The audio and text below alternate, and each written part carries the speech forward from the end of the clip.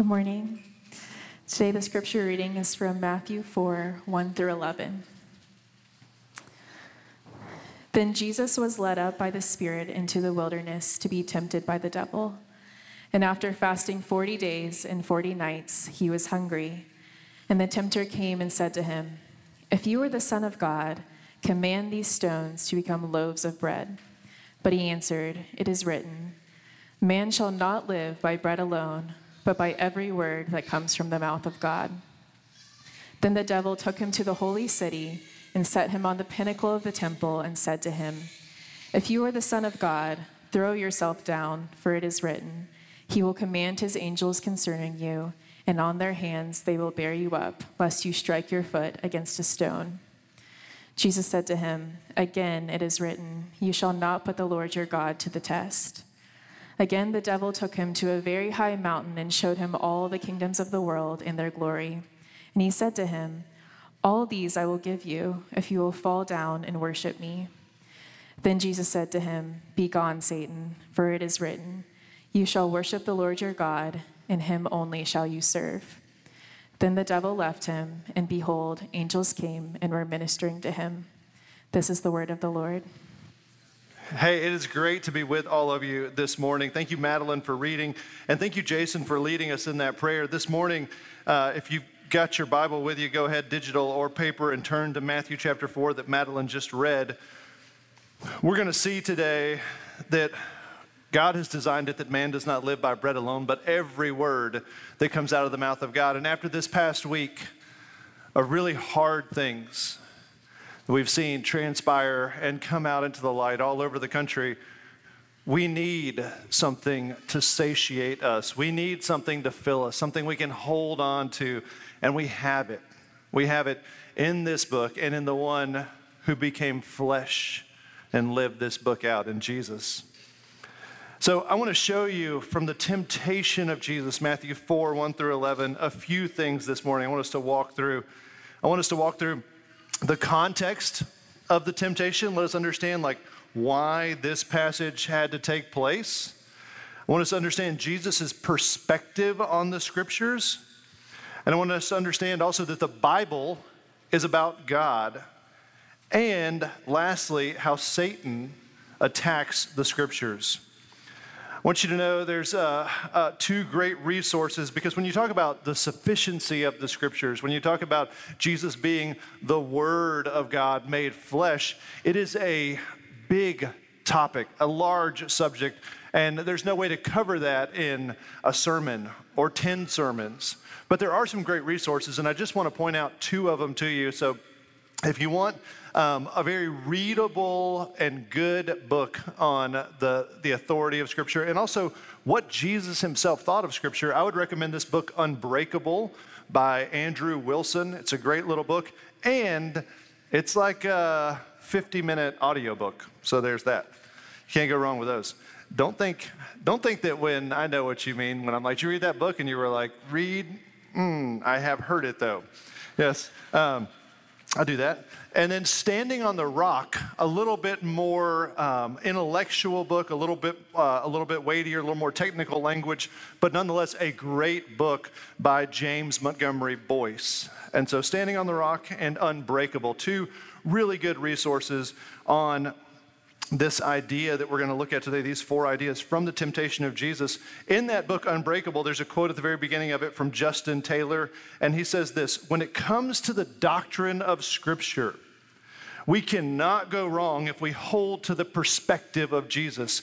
Have you ever wondered if Jesus were to walk into our church today and pick up one of our Bibles, what he would think about what he saw? Would he support it? Would he refute it? Would he change it?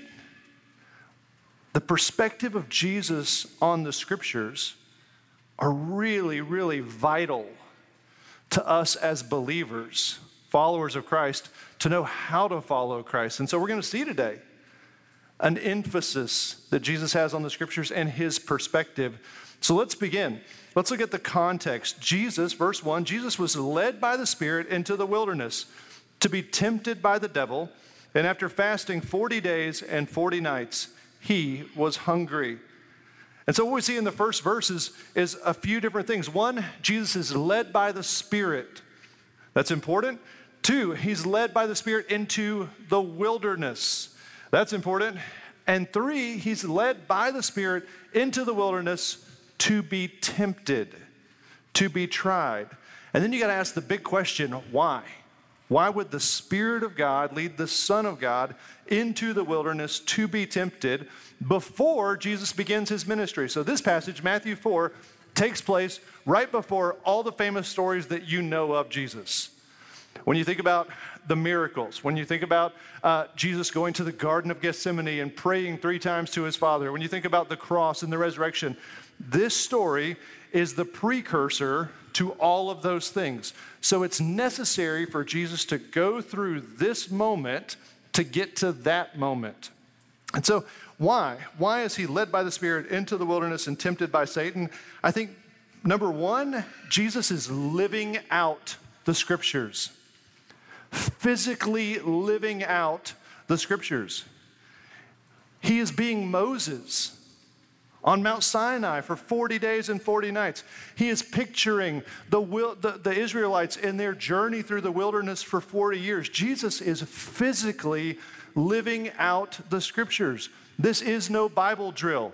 This is no like, okay, quote this verse, okay, quote this verse, okay, quote, okay, here's your badge, here's your check.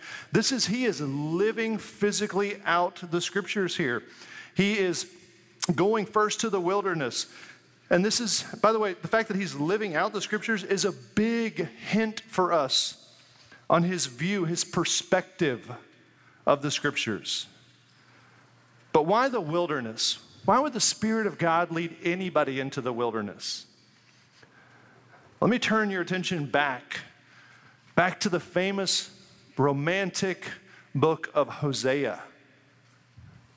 God says something in Hosea chapter 2, verses 14 and through 16, that I think will help us understand why would the Spirit of God lead Jesus or any of us into a wilderness.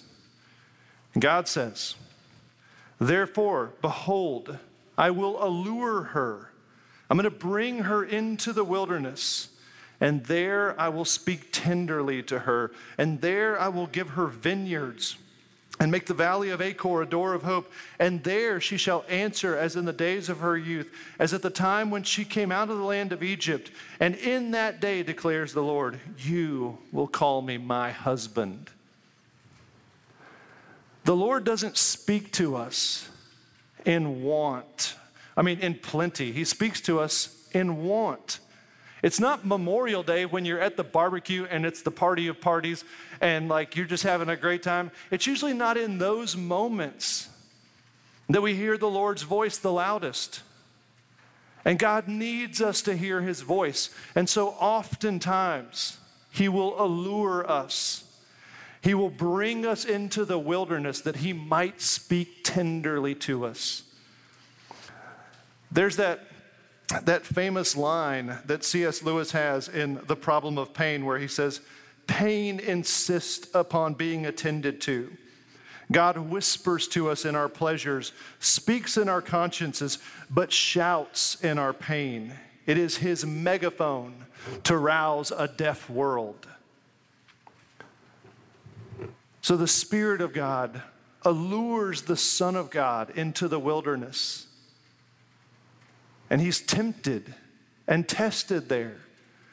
And that's why we have the famous verse in Hebrews 4:15 that says that because of moments like this, we have a high priest who can empathize with us in all of our weaknesses. He knows what it's like to be tempted and tested. He knows what it's like to be brought into the wilderness. He was not this untouched, unhindered man of God walking the earth, God in the flesh. He was the Son of God who was tempted and tested in every way like we are, Hebrews 4:15. But the difference is he passed every test. He went through the wilderness flawlessly. And that's why we have such great confidence, one, in going to him and calling out to him because he can understand us. But two, we have such great confidence because it's not about how I did in the wilderness or how I did in the testing. It's about how he did in the wilderness and how he did in the testing. And he passed every test. Jesus is living the scriptures. He's like Moses on Mount Sinai for 40 days and 40 nights. Moses, Exodus 19, Exodus 20, when you get the 10 commandments, he goes up on Mount Sinai, and for 40 days and 40 nights, he listens to get the word of God to deliver to the people.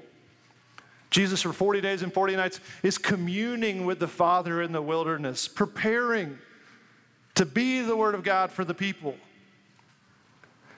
And also, he's doing a microcosm of what the Israelites did for those 40 years. He's in a wilderness, and they were in a time of testing and trial for 40 years. And Jesus, for 40 days, is picturing them. So God brings us into the wilderness because he longs for us to be with him. And God uses the temptations of Satan to draw us to him for his glory and our good. And ultimately, Jesus shows us here that we have a high priest who can relate with us in every trial, in every temptation, and he passed every test. So then we have to ask, well, what does Jesus believe about the scriptures, and what does the temptation of Jesus show that he believes about the scriptures? Let's look at these next couple of verses. It says, and he was hungry, at the end of verse 2. Then verse 3, and the tempter came and said to him, if you're the Son of God, command these stones to become loaves of bread. But Jesus answered, it is written, man shall not live by bread alone, but by every word that comes out of the mouth of God. Right before Satan shows up in verse 3, we see that Jesus is hungry. And you're saying, well, yes, if you fast for 40 days and 40 nights, like reader insertion, duh, you're hungry. But this actually means a little bit more. Do you know of anyone, just show of hands, it's like home team weekend, like where it's holiday weekend and we're here. So show of hands, you don't have to say like you did it, but do you know of anyone who has fasted for 40 days? Anybody? I see a few hands. Okay. I see those hands. Man, we know some people that have fasted for 40 days. That's incredible. And so if it was you, then that's amazing. If it was someone, it doesn't matter. Someone else, that's amazing. Today, if you're going to fast for 40 days, and people do this, you go to your doctor and you ask him or her, like, hey, doc, what do I do? I'm going to go on this spiritual fast for 40 days. And they're like, okay, here's your diet of juices and water, and this is your consumption you need, and these are the things you need to watch out for. And you're going to come back in every 2 weeks and get a checkup, and we're going to see how you're doing.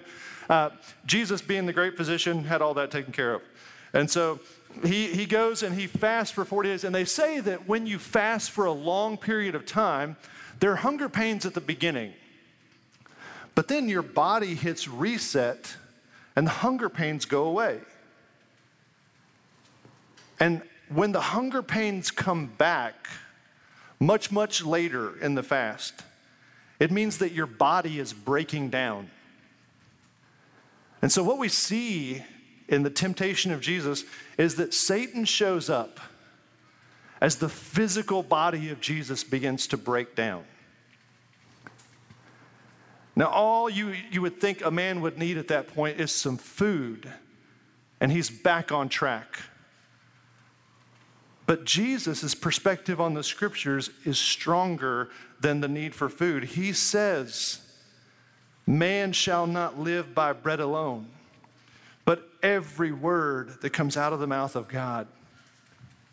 If Satan showed up to you this afternoon and tempted you with something, I hope that there would be a verse on your lips. Maybe greater is he who is in me than he who is in the world. I don't know, there's a bunch of verses that come to mind, but maybe you'll have one. I hope you would have one, but I bet it wouldn't be Deuteronomy chapter 8, verses 2 and 3. That's the word on the lips of Jesus. That's what he's quoting here. So if you've got your Bible with you, just flip back over real quick and look at Deuteronomy chapter 8, verses 2 and 3.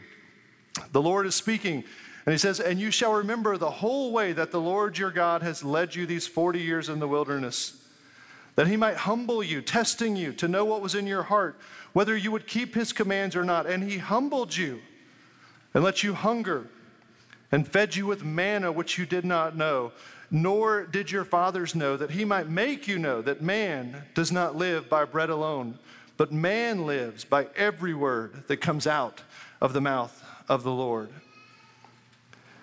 Jesus didn't just mentally and emotionally know the text.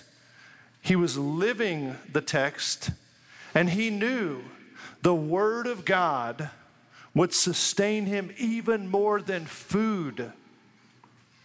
But you don't know that the Word of God will sustain you any more than food until you get to a place where there's a lack of bread. And you don't get to a place where there's a lack of bread until God brings you into a wilderness.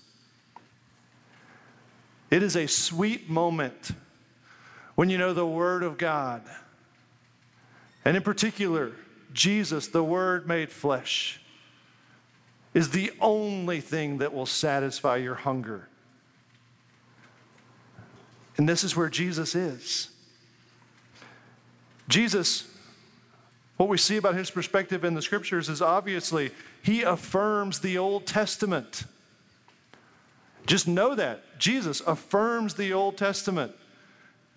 It's good for him, and so it's good for us. He quotes from Deuteronomy 8 here. When he's on the cross, he quotes from Psalm 22.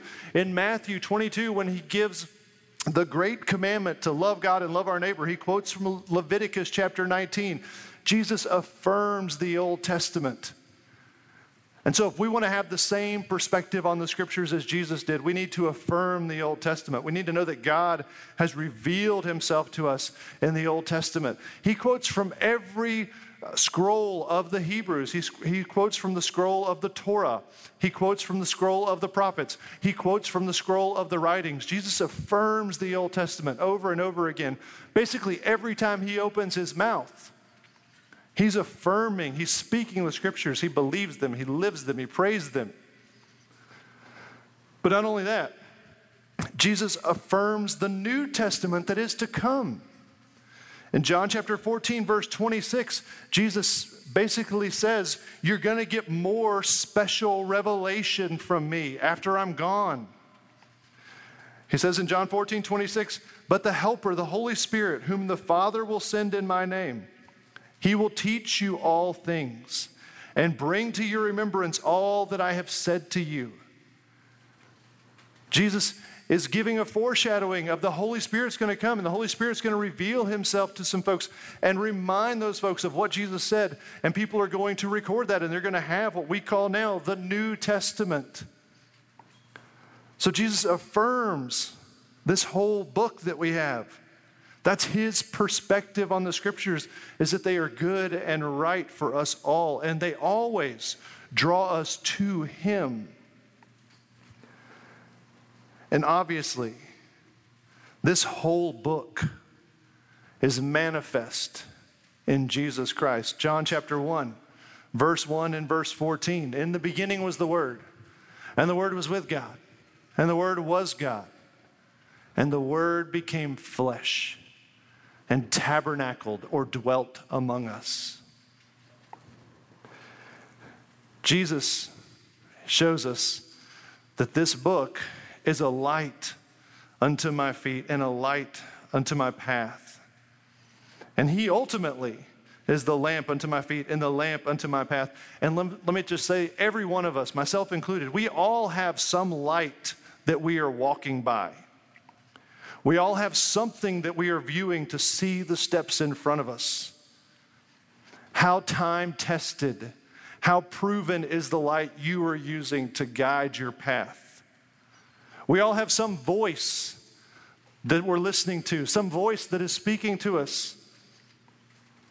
How time-tested, how time-proven is the voice that guides you? Because Jesus, the Rock of Ages, the Word who became flesh, lived by the Scriptures, according to the Scriptures, all the way to the cross. In the garden, he said, not my will be done, but your will. It wasn't that Jesus had some special word from God that we had never heard before that meant God's will was for him to go to the cross. Jesus knew the Old Testament, and the Old Testament pointed over and over again that the will of God was that the Son of God would go to the cross. He knew the text. He prayed the text. He lived the text. There's a side note here. And the side note is bigger than we have time for in this sermon, or maybe 2 more sermons. But the side note is that every word of God matters. If you're a Bible marker, I have it marked in here in verse 4, when he's quoting from Deuteronomy chapter 8, the 2 words, every word. Man shall not live by bread alone, but every word that comes out of the mouth of God.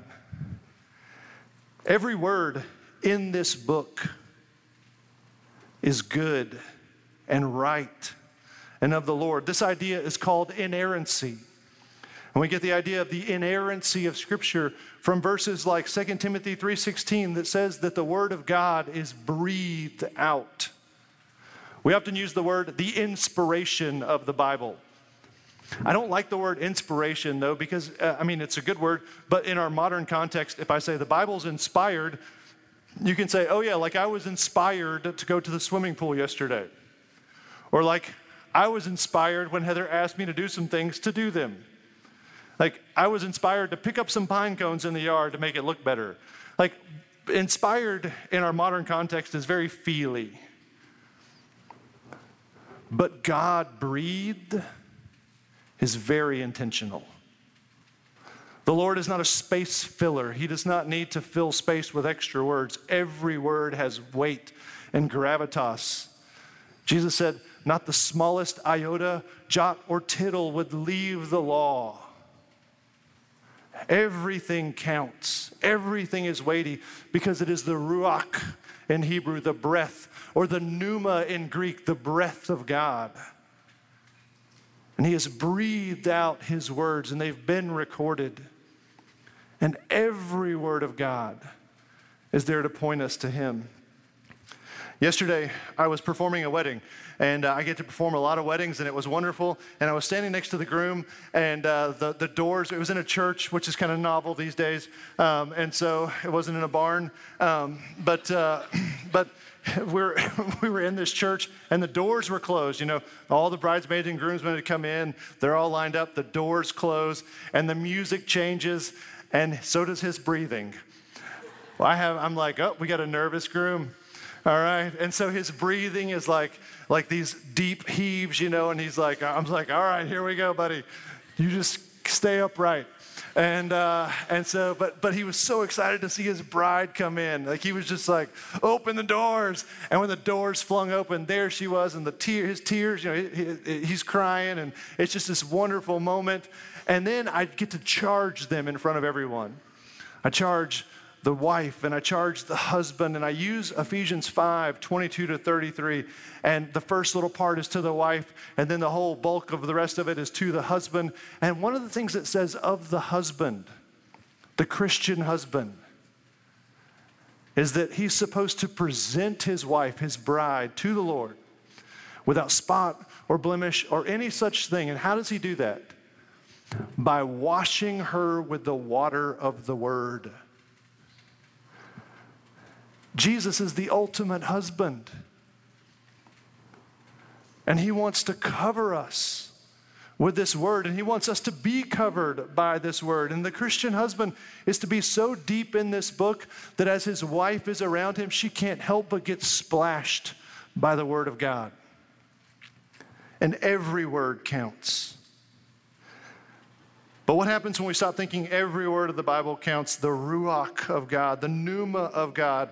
We start thinking like a lot of people in the past have thought. It was a few years ago, right after Christmas.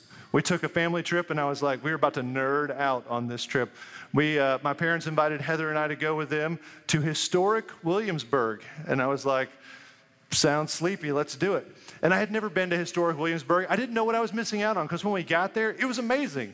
Who's been to historic? All right, there we go. I love it. It's a great place. Like you go and it's living history. It's incredible. And so we're having this great time, eating at all the places, hearing all the people talk. And you can't get them out of character. You're like, I'm going to see if I can get old George Washington to actually be Frank. And like he is Frank, but he won't be Frank. He's just George. And so we're like having, just a great time. And then we meet Thomas Jefferson. And I realized that Thomas Jefferson had his own Bible. Now, I didn't know anything about this. I wish I had known. I wish I'd been a little more prepared. But I was like, I would love to buy a copy of that because you can buy everything at Historic Williamsburg. And they were selling Thomas Jefferson Bibles. And then I realized what he did. You see, Thomas Jefferson, he didn't believe every word was good and every word was right.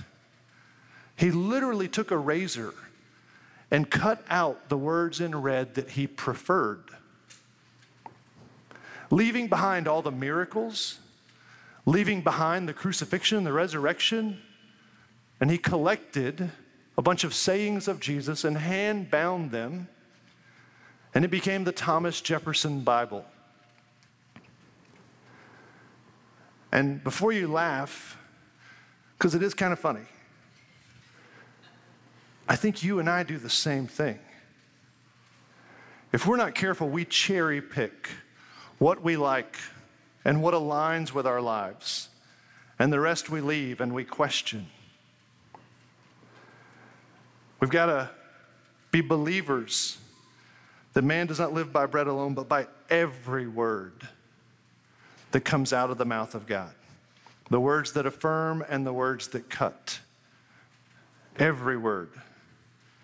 And then the confrontation continues on in verse 5, and it says that the devil took him to the holy city and set him on the pinnacle of the temple and said to him, "If you're the Son of God, throw yourself down.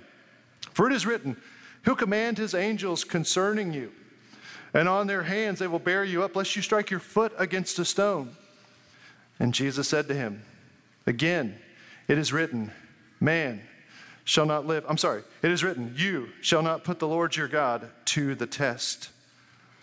So here, Satan begins to quote the Bible. He quotes Psalm 91. I'm in a group with some young adults, a little cohort, Heather and I are, and we memorized Psalm 91. And when I first read this, I think, oh, well, Jesus, clearly Satan here is not going to quote Psalm 91 correctly, but he does. Satan quotes the Bible word for word accurately. The enemy knows the Bible. But the big difference between the way the enemy uses the Bible and the way Jesus uses the Bible, the enemy makes the Bible all about you. Jesus flips it on its head by quoting from Deuteronomy 6:16 and says, no, the Word of God is all about God. The Bible is about God. I think for so long I had read so many books and heard so many sermons and sang so many songs about God being for me that I just began to believe that if God is for me, then the Bible is about me. And so I'd read Daniel and I would try to be him, or I would read David and I would try to be him, or I would look at Goliath and I would think, oh, that's so-and-so. And that's not right. None of that's right. The Bible is not about me. The Bible is about God. And Satan uses Psalm 91 and puts Jesus as the center. He puts us as the center, and he says, oh, God will command his angels concerning you. And Jesus says, look, you're not supposed to put God to the test. And if I put myself in the center, I'm putting God to the test. And that's sinful. There's so much relief and peace that comes when I read this book and see that I'm not the main character. But he is. He's the one who lived perfect. He's the one that went to the cross. He's the one this whole book points towards. I'm just a person who gets to be a part of his story by the grace of God. And it's so freeing when I realize what Jesus shows us here, that the Bible is about God and not about me. I have a homework assignment for you. 2 chapters I want you to read, and I want you to read it with God as the center and not yourself. The first one is the famous Psalm 23. Read Psalm 23. It's just a few short verses. First time, you can do this one twice. The first time, read it where you're kind of the center. The second time, I want you to read it, and I want you to focus on how amazing the shepherd is and how unbelievable it is that he would pay attention to any of us sheep. Then, I want you to read Isaiah 40. The most famous verse in Isaiah 40 is the last verse about how if we wait on God, we will mount up on wings like eagles and we will soar. It's a great verse. It's probably the weakest verse in the chapter. If you read Isaiah 40 with God being the center, you'll get to verse 10 and you'll see, behold the Lord who comes in might. And by the time you get to verse 31, you won't be looking for strength to mount up on wings like eagle, but you'll be looking for the one who gives strength.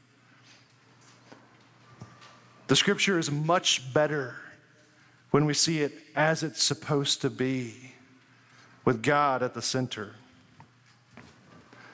And lastly, what we see in this passage is that Satan continues and will continue to attack the scriptures with an age-old question. Look at verse 8. Again, the devil took him to a very high mountain, showed him all the kingdoms of the world and their glory, and he said to him, all these I'll give you if you fall down and worship me. And Jesus said to him, begone, Satan, for it is written, you shall worship the Lord your God and serve him only. And the devil left him, and behold, angels came and were ministering to him. All the way back in Genesis, you remember everything was going great for 2 chapters. And then you get to chapter 3, and here comes the serpent. The serpent uses the same tactic today as he did in Matthew 4, as he did in Genesis 3. The serpent comes to us, and he says, did God really say that? Does God really mean that? Does he mean that for you and for now? And in those weak moments, it's so easy to start thinking, I think he said that. Maybe he said that. Maybe it doesn't mean that now. Maybe not for me.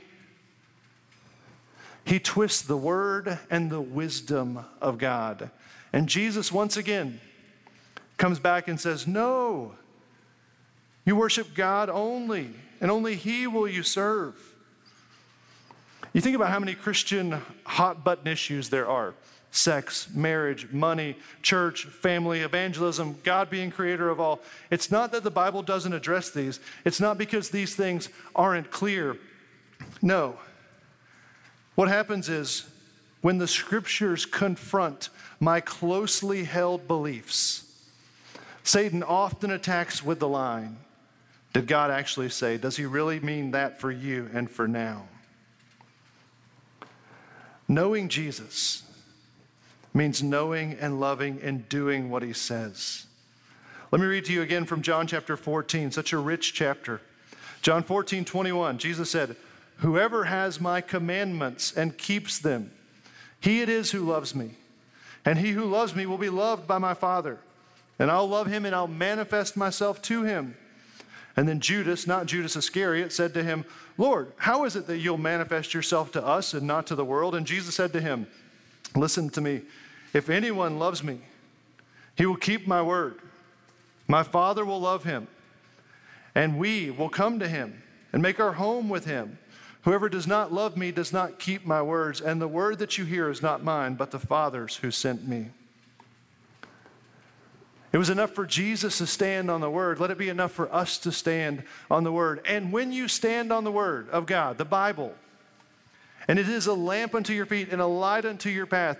It is not to make you righteous. It is the blood of Jesus that makes you righteous, but it is a sign so often when you are convicted by the word of God and you repent, you turn, and you go a different direction. It is a sign, according to John 14, that the Holy Spirit is in you and you are a child of God. A true child of God hears the word of God and responds because the Spirit of God communes with the heart of God, communes with the word of God, and we adjust our lives not to be righteous, but to say thank you for what the only righteous one has done for us. I want you to know, the word of God, it doesn't say all the specifics about everything, but it does say something about everything. And so as you consume this book and it becomes a lamp unto your feet and a light unto your path, you're going to have moments where you hear something and you're going to have to hold it up to this book and see if it passes the test of the Word of God. About 1.5 years ago, I was folding some clothes on a Friday, because I'm off on Fridays, been off on Fridays for a long time. I was folding some clothes while Heather was at school teaching, and I thought I heard in my head just this idea of, Thomas, you have finished the ministry that I called you to at the church you're serving in. I was like, what is that? Is that the Lord? Is that you talking to me? And so I got down on my knees and I prayed and I said, Lord, is that you? Or is that just like lunch talking? What was that? And then I thought I would kind of forget about it. But as the day went on, I started thinking about the scriptures, just wondering, okay, I know enough to know that if I have a thought that I think could be from the Lord, I need to see if it holds up to the scriptures. Because the Spirit of God, if He was talking to me, always cooperates with the Word of God. You'll never hear something in your head or in your heart and say it's of God if you can't line it up with something in this book. And different passages started to come to mind. Abraham being called to move. Paul moving from one town to another doing ministry. Jesus going from one place to another. I started thinking, okay, maybe that's the Lord, I'm not sure. Heather got home from school. Again, I thought I would have forgotten about it by the time she got home from school. I told her, said, Heather, can't tell if this is the Lord or not. That's what I think I heard. I'm trying to line it up with the scriptures. She said, I think it could be God. She said, let's pray. We began to pray, and then we began to hold it up to the scriptures together. Could this be the Lord through His Spirit, cooperating with His Word, asking us to make a change? We held it up to the Lord, held it up to the scriptures for a few days, and a few days later, I didn't go turn my resume in. I didn't just like walk off and leave, but we started to think maybe the Lord is confirming what I thought I heard in my head through His Word. A few days later, I got a phone call. It was Jason Dees, and he said, Tom, we think it's time for you to come on staff with us. I was like, could it be that clear? And so for another couple of weeks, we went to the Word over and over again, went to the Lord in prayer, and we really sensed the Lord does not speak specifically about everything, but He does speak about all things. And I really believe by the end of that period, when we made the decision to come here, if we had seen a contradiction in the scriptures, we would have stood on the Word of God. We would have said, I'm sorry, we can't do that. And the reason we have that model is because of our Savior, Jesus, and the way He stood on the Word. He lived the Word. He prayed the Word. He was the Word. So as we land the plane today, Jesus uses the wilderness for His glory and our good. Everybody has a light illuminating the path they're traveling. Is yours trustworthy and time proven like the Word of God is? Satan will always try to twist the Word of God. But as the Word of God has been offered up today, I think the question for all of us is, will we eat of it? By the grace of God, we come to Jesus, take Him at His word and follow Him because He is the Word.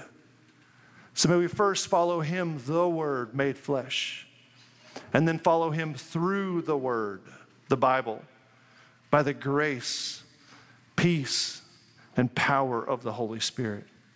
Let's pray together. Father, I thank You so much as You've revealed Yourself in this book to us. Lord, the Bible is not Father, Son, Holy Bible. The Bible is a revelation of Father, Son, Holy Spirit. It points us to You. Lord, may we be drawn to You. May You move us by Your word to adjust our lives to say thank You as we follow You on this journey. Lord, give us the grace to trust You as You've revealed Yourself in this book. And Lord, I thank You that when we fail, we have Jesus, who withstood not just this test of Satan, but every test, all the way to the cross. Lord, it is by His grace and His blood that our sins are washed away. And we thank You that we see that in this book. Father, move in our hearts today. It's in Jesus' name we pray. Amen.